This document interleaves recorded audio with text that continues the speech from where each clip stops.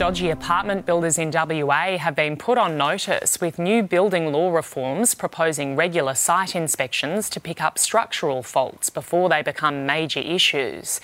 The plan is to make regular inspections by experts mandatory for every apartment and commercial property build.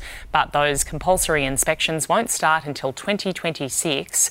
It comes after serious structural issues were found at Perth's troubled Shenton Quarter development, which were discovered close to the project's completion.